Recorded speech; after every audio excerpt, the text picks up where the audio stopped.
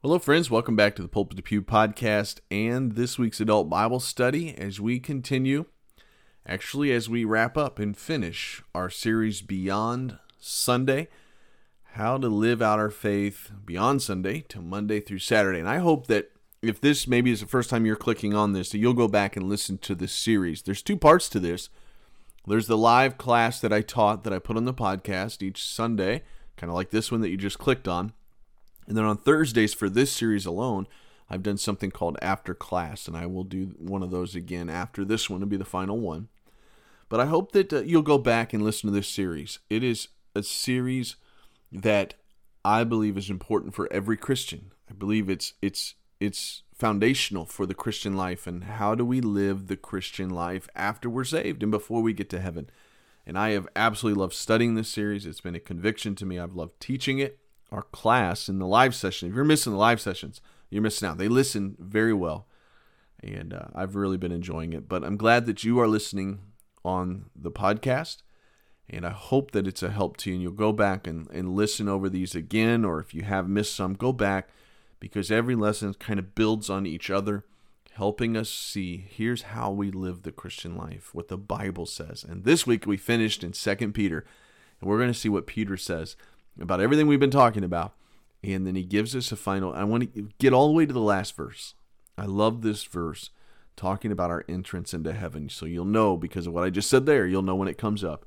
It's a great verse. So without further ado, let's get into the final lesson of this wonderful series, Beyond Sunday. All right, let's go to 2 Peter's where we're going to start.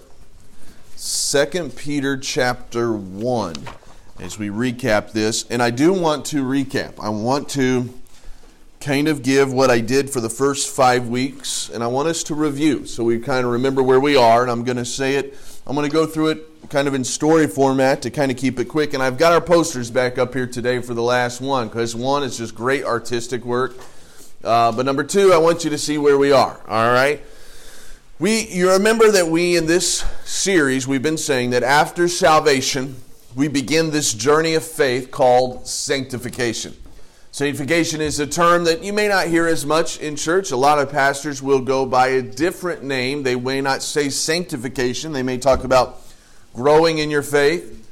They may talk about biblical change. There's other synonyms that they may give, but it is, if you're trying to think theologically, what is that term? It is sanctification. It's the time after salvation and before death, before heaven, when I am supposed to be growing in my faith. The goal of this journey is to become more like Jesus Christ.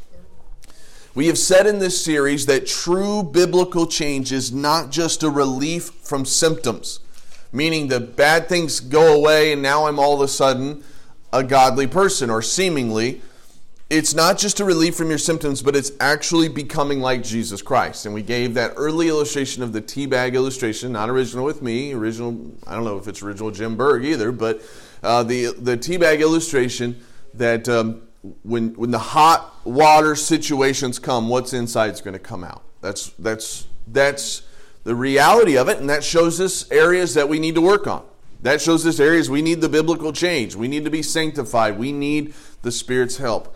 And speaking of the Holy Spirit, the person that's bringing about this change in our lives in this sanctification process is the Holy Spirit who lives inside of you.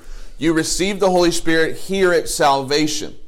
He, in your relationship with Him, will determine how sanctification goes.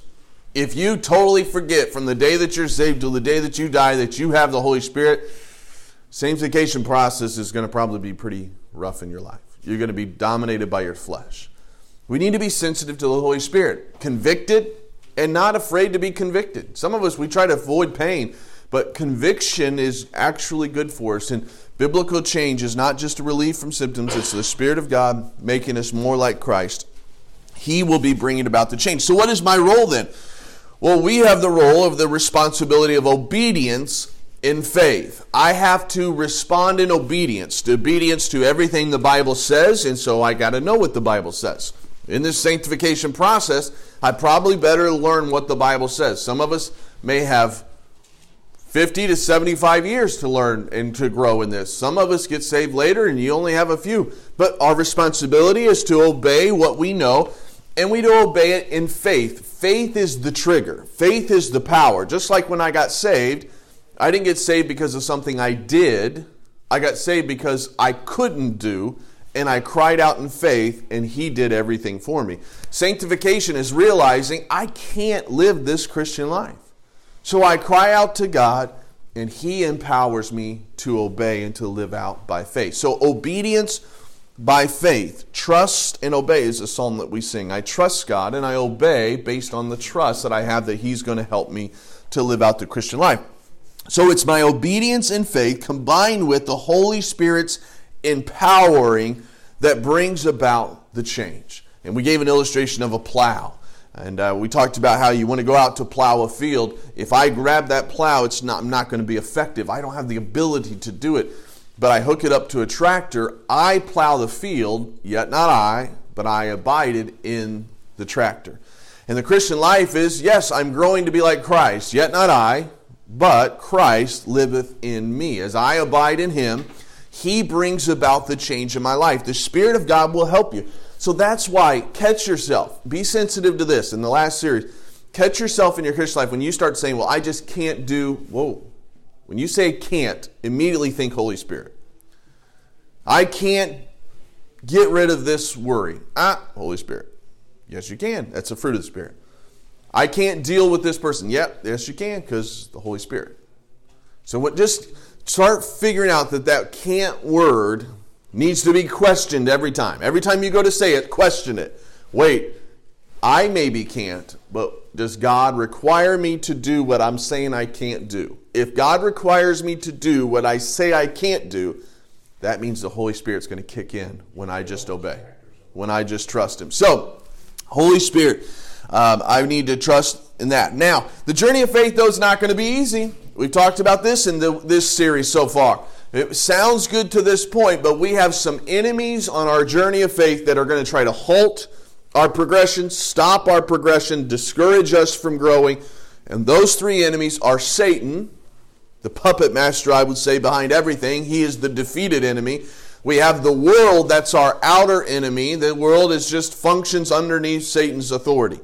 The world is just the world. It is corrupt, it is wicked, it is tempting, it is everything. And then we have the internal traitor that we've really focused on in this series, the flesh. And the flesh abides within us, that old nature.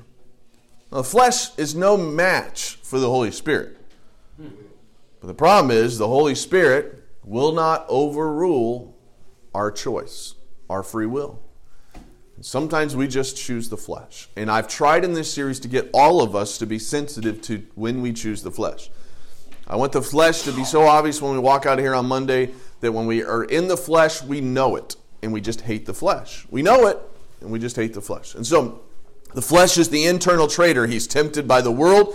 He's discouraged by Satan. He's tempted by Satan. He's manipulated by Satan. But he is defeated. All of these enemies, the good news is defeated. Because when you and I have an attitude of humility and we claim our new position in Jesus Christ, none of these enemies can touch us. That's the great news. But unfortunately, a lot of times we're not humble. We're full of pride. And a lot of times we don't claim our position in victory in Christ. We claim our desires for that flesh because they are there. Sometimes we do want to lust, and sometimes we do want to be a glutton, and sometimes we do want to worry, and sometimes we do want to, and so we choose the flesh. But we can see victory.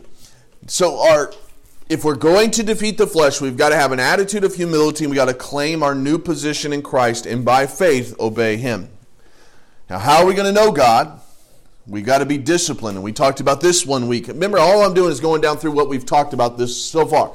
When we talked about how you've got to be disciplined, we've got to meditate on the Word of God. Reading the Word of God is not necessarily going to make the difference. It's meditating upon the Word of God. God promises to bless and to prosper Bible meditators. In Psalm chapter 1, Joshua chapter 1, he says, meditate upon the Word of God. Meditate is more than just read it. Meditate means I'm going to read it, yes. I'm going to maybe memorize it. I'm going to think about it. I'm going to study it. It's going to constantly be on my mind. I'm going to allow the Holy Spirit. It's one of the ways the Holy Spirit works is He brings up the verses that I've been studying, that I've been thinking about. So right now, if I'm not going to do it, but if I were to say to you, what have you been meditating on this week from the Word of God? Could you take me back to, maybe not everyone, but could you take me back to 1 or 2 days this week when you read something, you're like, oh, I remember, boom, this statement. I remember this statement.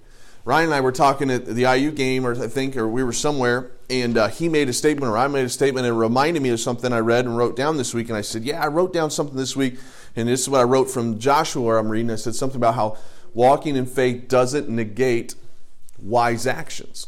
So you can walk in faith. You can't say, well, I'm walking in faith, so I can just do whatever I want. No, you still need wise actions. And I wrote that down after studying something in Joshua. And so his conversation brought that to my memory. And so that's what the Holy Spirit does. It wasn't like I was sitting there going, oh, I hope Ryan says something so I can bring out Tuesdays. No, it's just the Spirit of God brings things to your remembrance, but He's got to be drawing from a well that's been filled. You've got to spend some time in the Word of God. So this journey of faith also, and the final point I'll make before I get into why we led to 2 Peter today, this journey of faith is led, this whole journey right here of sanctification is led by promptings of the Holy Spirit. When we sin, we grieve Him. When we tell Him no, we quench Him. We confess our sin, He'll forgive us. But the entire sanctification process, and this is why I say if you don't ever sense the Holy Spirit, there may be some reason for concern, is the Holy Spirit will be prompting you, do this, don't do this. Encourage this person. Stay away from here. It's constantly the promptings. You're never going to hear an audible voice from the Holy Spirit. It's not going to happen. If you think you did, you ate or drank something bad. All right? You didn't hear Him, but you will sense the Holy Spirit. You will. And that is part of the sanctification process. So, today in this final message in this series, I wanted to show us really what does living beyond Sunday, what will it do for your life? And I didn't want you to just take my word for it. We've heard what Paul had to say. We've been in Galatians. We've been in Galatians several times. We've been throughout this and we've listened to what Paul has to say. But maybe you sit there, and I know this class wouldn't, but I probably would. So maybe you sit there and say, yeah, but that's Paul. He's like one of the greatest Christians ever. I would remind you, though, remember in Romans 7, Paul said, hey, and I'm paraphrasing, the things that I want to do, I'm just not doing. And the things that I would do or I shouldn't do, I find myself doing. So I kind of can relate to Paul there. But maybe we say, that's Paul, though. He wrote 2/3 of the New Testament. He's like the super Christian. All right. Well, then today to close this out, I want us to hear from Peter. I think we can all identify with Peter, right? Remember, Peter's the one that, he's the one that I think he clearly understood he needed to grow. He rushed ahead instead of waiting. He was the guy that slept instead of prayed. He was the one that talked when he should have listened. He was the one that said he was courageous, but really he was careless. I mean, Peter was a guy that messed up a lot. All right, and I think you're at least looking at a guy that messes up a lot. I got a feeling I'm looking at some people that have messed up a time or two in their sanctification process. So Peter was a guy that understands the flesh. He understands getting ahead of God. And so what does he have to say? I absolutely love 2 Peter chapter 1.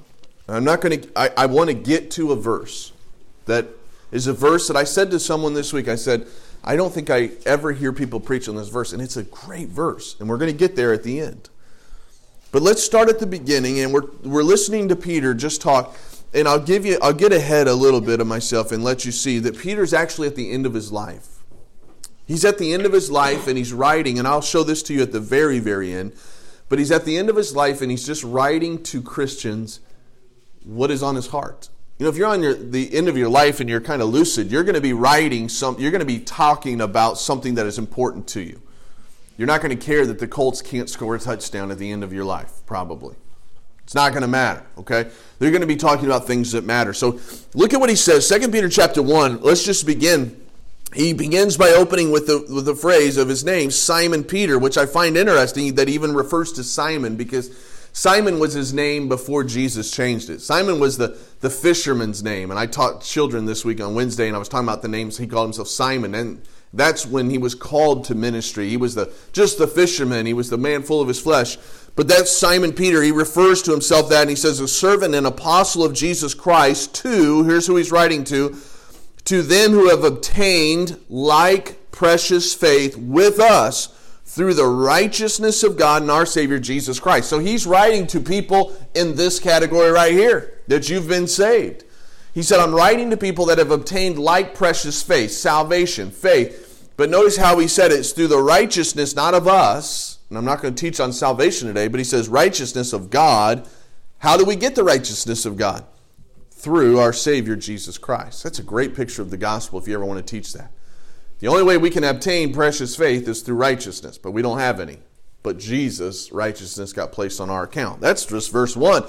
Verse 2, he says, grace and peace be multiplied unto you through the knowledge of God and of Jesus our Lord. I'll come back to that word knowledge in verse 3, because he says this, according as his divine power. Now, what would be divine power that is with us throughout our whole sanctification process? That'd be the Holy Spirit. Divine, Holy Spirit's God. Power, we've been talking about it, we need the power of the Holy Spirit. So, according as his divine power has given freely, so I'm adding the word freely there, but that's what we think of given, something when you give, has given unto us all things that pertain unto life and godliness. Well, what is godliness? That's living like God. If we want to have eternal life, the Spirit of God gives us salvation. If we want to have godliness in this sanctification process, we have the divine power. So he's talking, I'm outlining a few things that I've already reviewed, but we're saying he's talking about this time right here now. He says we've got this divine power that's going to allow us to have life, eternal life, and godliness. How? But look at this phrase, through the knowledge of him that has called us to glory and virtue. This word knowledge is a good word that I don't want to get too sidetracked on, but I have to say this because it does kind of come to our wrap-up. The word knowledge here is more than just an acquaintance. You know, what I've tried to emphasize throughout this whole study is for you to have a knowledge. This word knowledge means to experience. When you experience something, you trust it. Some of you, I've given this illustration. I've never seen the Grand Canyon. So do I know that the Grand Canyon's really out there? I don't know. I've not really experienced it. I'm going to take others' word. How many in here has been to the Grand Canyon? So you've experienced it. So you guys can speak about the Grand Canyon from what you've experienced. You have a greater knowledge of it. You've experienced it. I've not. So if I sit up here and try to explain the Grand Canyon to you, I'm just going off a little bit of what I know. It's a big hole. Big hole. There you go. That would probably be my definition of it. I don't know because I've never been there. But when you experience something, it does take a whole new level. But here's what I'm saying in this series to you this year. Experience the Holy Spirit. Experience true sanctification. Experience true change in your life. When you start to see this, it's going to wow you to the point where you want to continue it. When you really get into the Bible and God speaks to your heart and you meditate on it and the Spirit of God starts to bring that back and you experience it, it's not a weird thing. You're saying, wow, that is amazing. I've experienced something now that I want to continue in my life. And when you pray and you see God answer, you say, wow, God has answered prayer. And experiencing answered prayer is a wonderful thing that motivates you to say, I want to keep praying. When you're convicted of the Holy Spirit, at first you're not going, wow, this is amazing. I'm feeling convicted of the Holy Spirit. You're like, oh, this is miserable. But then when you confess it and get it right, and you feel that peace, you think, wow, this is amazing. But what is it? It's an experience. You're experiencing the actual Christian life take place. A lot of people talk about a Christian life. And I'm not saying they're not saved, but they haven't really experienced the Holy Spirit working in their lives. And I'm not saying that in a charismatic way where you have to receive the Holy Spirit. You already have Him, you're just ignoring Him. Or I already have Him and I'm just ignoring Him. The Spirit of God is there. But we need to, through the knowledge, we're going to grow in godliness, it says, through the knowledge, through experiencing Him, Jesus, that called us into glory and virtue. He says, whereby are given unto us. Now I said here in verses 3 and 4, I didn't get to my outline, but first here what Peter is doing, he's just going to review the promises of salvation. He's reviewing, like I did in the opening, the promises of salvation. In verse 4 he says, whereby there's given unto us exceeding great and precious promises, that by these, boy, there's just too much in here. Okay, I've got to get through this, but watch. You and I have precious promises. That's all I've been giving you for 9 weeks. If all of this stuff was just maybe, then we're leaving here thinking, I don't know. We've seen promises where he says, walk in the Spirit. And then what? Ye shall not what? Fulfill the lust of the flesh. There's a promise. You can take that promise that if you choose to walk in the Spirit, that's a choice, then you will not fulfill the lust of the flesh. That is a promise that you can hold on to. It's a conditional promise, but it is a promise. And he says, and that's just one in the Bible. Of all the Bible, he says, we are given exceeding great, precious promises. So what do we do with them? That by these, ye, put your name in there, might be partakers. That means we can share, be a part of, there it is again, the divine nature. So of all these promises, help me to realize all the divine nature that I now have. When did I get that divine nature, the Spirit of God? At salvation. And I didn't get him at salvation to wait one day till I get to heaven.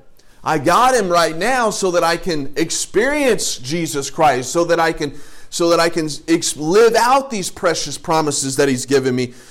And so I can look at the last part, I can escape the corruption that is in this world through lust. Isn't that what we've been talking about?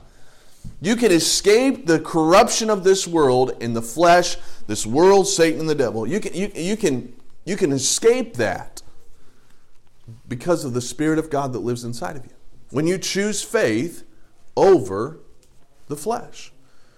So all he's doing is exactly what I just did in the beginning, but he's doing it in a lot more Old English and cool way. He is telling you that he's reviewing the promises of salvation. But then secondly, Peter is going to remind them of the process of sanctification. I'm not going to spend the time that I even did right there on that one. Because verses 5 down through the next few verses is kind of his form of the fruit of the Spirit. And I'll read them, but I'm not going to stop on all these. But watch what he says. He says, beside this, giving all diligence. He said, you're going to have to work at this. You have to trust God. It's not going to be easy. Why won't it be easy? Because the world, the flesh, and the devil. But giving all diligence, add to your faith. That's another word for grow. He's saying grow in these areas. Virtue, and to virtue, knowledge, and to knowledge, temperance. There's one of our fruits of the Spirit. And to temperance, patience. There's another one of our fruits of the Spirit. It was long-suffering. And to patience, godliness. And to godliness, brotherly kindness. It's like gentleness. And to brotherly kindness, charity. That's love. So he's saying, add to your faith. This is the process of sanctification. When all of those things that he said at the beginning, when you get all of the promises of salvation and you understand that, lived out in your Christian life, then you begin to grow. And that's what we've been after. What we've been after is so that when you leave here on a Sunday, on a Monday, you're not defeated by the world, this flesh, and the devil, but you can actually grow. You can actually experience Jesus on an afternoon of a Tuesday. You don't have to wait till Sunday. You don't wait till Sunday and say, man, I just want that exciting feeling I get worshiping God. Hey, you can have it on Tuesday afternoon at 3 o'clock. Just worship God. Spend some time enjoying His presence. Get into the Word of God and pull out a nugget or two and let it change your week. On a Thursday at 6 p.m.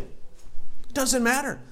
God's promise is true. I'm not saying don't go to church. Church is commanded for us to be there. We need to worship God collectively together. But what I'm saying is worship isn't confined to Sunday at this time.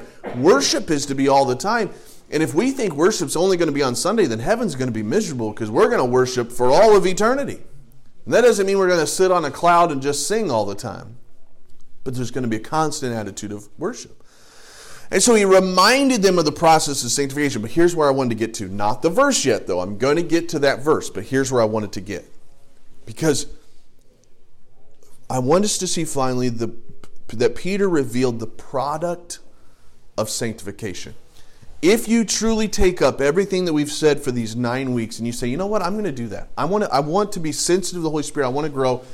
if you're going to start to see some things in this area right here that are going to start to happen. And here's some of the products that you're going to see. Look at what Peter says.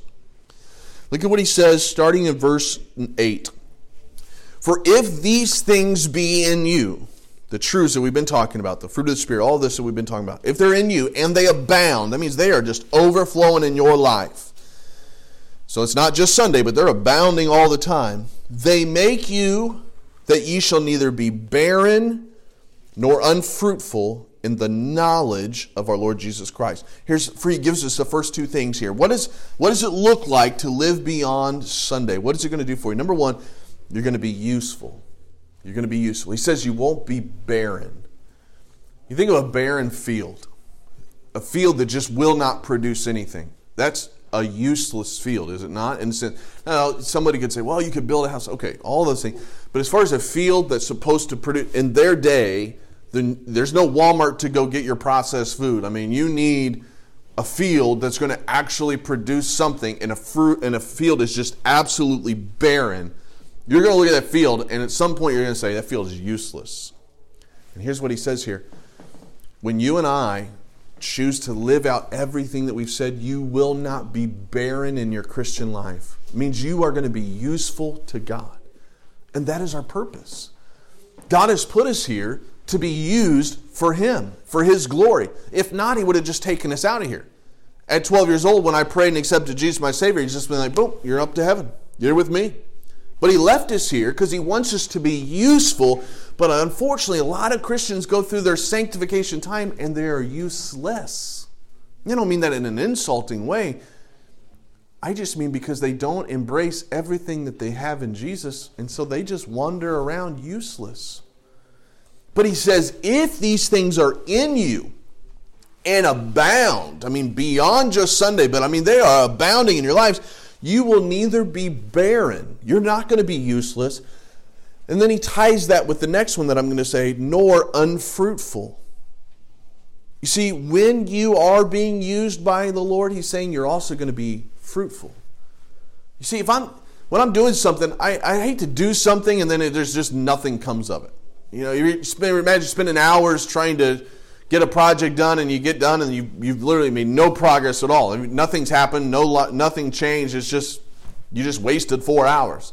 And what he's saying is, when you choose to live out the principles that we've been talking about, the blessings of salvation, the promises of this sanctification, this whole process, what's going to happen is not only will you be useful, but when you're being used, you're going to see fruit. So you're going to be like, well, I'm going to go out and be a witness, and you're actually going to see people saved. I'm going to pray, and you're actually going to see answered prayer. I'm going to read, and you're actually going to enjoy reading. So there's going to be a result that is positive rather than what we often see. See, what we often see in our lives is, and I'm trying to get away from this kind of the negativity of it, but it's part of the typical Christian life, unfortunately, for some, is we're always defeated all the time. And we think that there's no hope. Like, well, I pray, but it's just kind of like, nothing happens. I read, but it's just I don't even understand it. Which that's going to happen. I'm not saying you're going to understand every word when you read, but we just get so discouraged and we feel like we're useless. But the problem, what you're going to start to see is when you start to apply these truths and are sensitive to the Holy Spirit, and when you start to, all of the sudden, now you are seeing fruit. That's why you see some of these. I think of Jacob Hamilton down at PCC. That kid is like, fruit is flying off of his tree everywhere. I mean, this guy is just excited about the Lord. There was a time when we'd almost have to pay him to come to church. It seemed like, hey, stop. I mean, just come to church, okay? Just get on the bus. What are you doing? It's going to help you. I don't know. I want to go play basketball. And now this kid is, he listens to the podcast. Someone say this jokingly, Jacob, but he's borderline annoying, all right? I'm just saying, I'm kidding, Jacob, when you listen to the podcast. He's so excited about the Lord. Where is that coming from? It's coming from the fact that he's experiencing Jesus and it's changing his life. He's seeing fruit and he wants to keep seeing fruit. Now, some people are going to sit back and criticize that and say, yeah, you know who's the greatest criticizers? Those that just live in their flesh. and they know they should be doing that, and they're not. So it's easy to tear someone down rather than just actually try to experience Jesus. And so he's excited. He's coming back. And I'm thankful for the excitement in his life. There's others like that. But when you start to live out these truths, you experience Jesus, so you're not useless and you're fruitful in your life. And then, you know what? Another good part of this is you're not going to stumble. Notice what he has a pause, though. He has a pause, though, and I'm going to pause too, because in verse 9 he says, he that lacketh these things, so he that lacketh everything that he said before, the promises of salvation, he that's not growing in his faith, all this, he that lacketh these things is blind and cannot see afar off. And notice this sad phrase, and hath forgotten that he was purged from his old sins. That's a sad phrase. For someone who chooses to maybe to leave this class and say, you know what, whatever. I don't care whether I read or don't read. I don't care whether I pray. I don't care if I see any fruit. I'm saved. I'm going to heaven. I'm going to just wait till I get to heaven one day. Thank you for saving me. Whatever. Okay, you're going to get to heaven because our God is a gracious and amazing God. But you have forgotten that you were purged from your sins. That's what he says here. And that purging from our sins was Jesus, the Son of God, dying and hanging on a cross, mocked and whipped and beaten and spit upon for nothing wrong that he had done, but everything wrong that I had done. And for me to then go on selfishly, one day going to get to heaven, but living selfishly, not caring if I'm not used of God, not caring if I bear any fruit at all. Just thinking, hey, I got my ticket to heaven. You've forgotten that you were purged. And I'd struggle with that person with that attitude personally. I would think, did you trust Christ? But some do. Some do. And sometimes, and even I think in my life, in my high school days, many times I lived very selfish. Many times in my adult times, I've lived very selfish. So he has a pause there, but then he gets back to the product of sanctification. If we truly live this, he goes, rather therefore, brethren, give diligence to make your calling and election sure. For if you do these things, ye shall never fall. What is he talking about here? He's saying, not only will we be useful, we'll be fruitful, but you're not going to stumble. You know what I see a lot of times in Christian lives, and I counsel and talk to people in the past, and sometimes currently, there's a lot of Christians that are stumbling. By that I mean they just doubt. They doubt whether they're really saved or am I not saved. Some of you maybe come into this class and you were kind of wondering, you think you're saved and you remember the time that you got saved, but then you're like, man, because of this, I just doubt sometimes whether I'm saved. That is actually a more common thing than you think in churches. But why is it that so many people doubt their salvation that are truly saved? Here's the absolute answer. Because they're failing in their sanctification process. And because they live defeated by sin so often, they start to think, maybe I'm not saved. When you talk to them, they have a clear testimony of salvation. So then where I end up in counsel them is everything I've said to you in 9 weeks, but I do it in about a 5-minute time when you try to say, hey, no, you just got to deal with that sin and trust God in the sanctification, experience Him. And so you won't be doubting. So when you're growing and when you're being used of God and when you're seeing fruit in your life, that doubt just begins to fade away. All of a sudden, you're not worried, am I really saved or am I not saved? That stumbling and doubt is gone. It's removed because you're seeing fruit in your lives. You're being used of God. And so now, there's no more doubt. But here's the one I wanted to get to. I absolutely love this verse. Look at verse 11. Next time you hear it. Now, last time, did you guys notice last week I said, anytime you hear meekness, a preacher say on meekness, he's going to give an illustration of a horse. And what did Dad do? Not an hour later, he said meek, and then he gave an illustration of horse. So if he preaches on this message right now, then there's something going on in me that I don't understand, all right? And we're synced up in a way. But verse 11, I love this thought. It's Peter. He knows he's going to die soon, and I'll show you that in a minute. But he says he's just talked about salvation. He's just talked about sanctification and all the benefits. You're going to be used. You're going to be fruitful. You're not going to stumble. But then he gives us a glimpse of this right here. This thing that I said we got to stop focusing on to grow, but now we're going to focus on it because it's the end of our series. One day we are going to get to heaven. One day this part's going to be done and death's going to come and we're going to be in heaven. What will that initial moment be like? Well, Look at verse 11. Verse 11, he says, "For so an entrance shall be ministered unto you abundantly." Where? Into the everlasting kingdom of our Lord and Savior Jesus Christ. Do you know what that phrase means? F.B. Meyer is a great guy. Here's what F.B. Meyer said. This is the verse we've been getting at.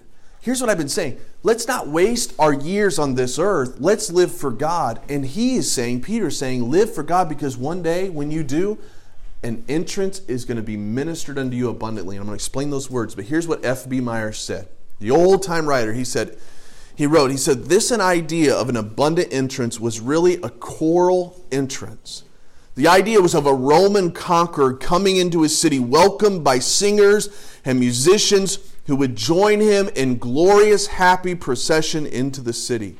And then he asked his congregation, he said, will your entrance be like that?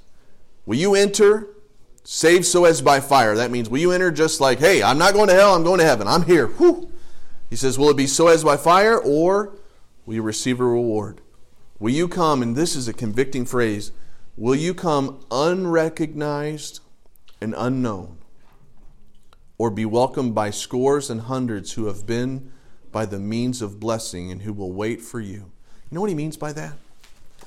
He says, when you get to heaven, will there be an entrance, a choral-like entrance into heaven one day because of what you've done for Jesus Christ? And all of those that your lives have influenced will be there. It's not about us in heaven, but this is what Peter said. This is the words Peter used.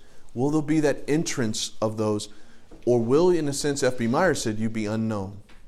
You know, by that it means, will there be a time when you get to heaven and you get to see some people and you say, hey, there's Russell. There's Russell. I don't know what getting to heaven's like, so let me think for a second. But there's Russell. He led him to the Lord when he was 88 years old. There's Ethan, his nephew. There he is. He was when he was 12 years old. There's Johnny. I remember when they were 33. There they are. Or look over there and just, there's Susie. There's Bob. Will there be this entrance into heaven where you're welcomed by, whether, I don't know what he means here, this abundant entrance. It was a glorious entrance. Will there be a standing ovation when you come, not because of what you've done, but because you've given your life to Jesus and you've allowed Jesus to work through you? Or will you approach heaven saying, and Jesus saying, welcome, but there's no lives that you've touched. You lived your sanctification years for yourself.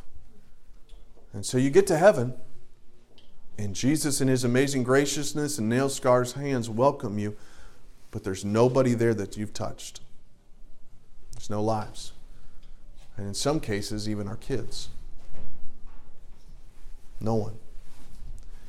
You see, there's going to be a time when we are judged in heaven, and we're judged based on our works for him, and we will take crowns and cast them back at his feet, but there will be some sitting there like this. Because during these times, in our sanctification process, they chose to yield to their flesh. They chose to let Satan win. And they chose to embrace the world. And now they're in eternity. Their 75 years is done. And they're looking at Jesus face to face. And I don't think he'll use the word sanctification, but he says, and we're going to see this in the next parables in the next 3, 4 weeks, 5 weeks. He's going to say, give an account for what you've done. And here's what some will have to say. I've got nothing. Thank you for getting me to heaven, but I've done nothing. What a sad testimony. But my prayer is that we would have this, verse 11, an entrance, so we minister unto you abundantly. Like the Roman choirs singing to their soldiers coming back from war. As you and I take that cross from this life to the next life, my prayer is that when we get there, they're singing praises to God and they're worshiping God and they're welcoming us because we are like soldiers that are coming off the field on this earth that have been battling and fighting against Satan and trying to win people to Christ and trying to be fruitful. And now we're taking our last trip and we're into heaven. And they're welcoming us like soldiers that have been fighting for the kingdom on this earth. That's my prayer for this class. And my prayer for my own life, don't live your life selfishly. Live your life for Jesus Christ because He died for you in a very selfless way. Let's pray.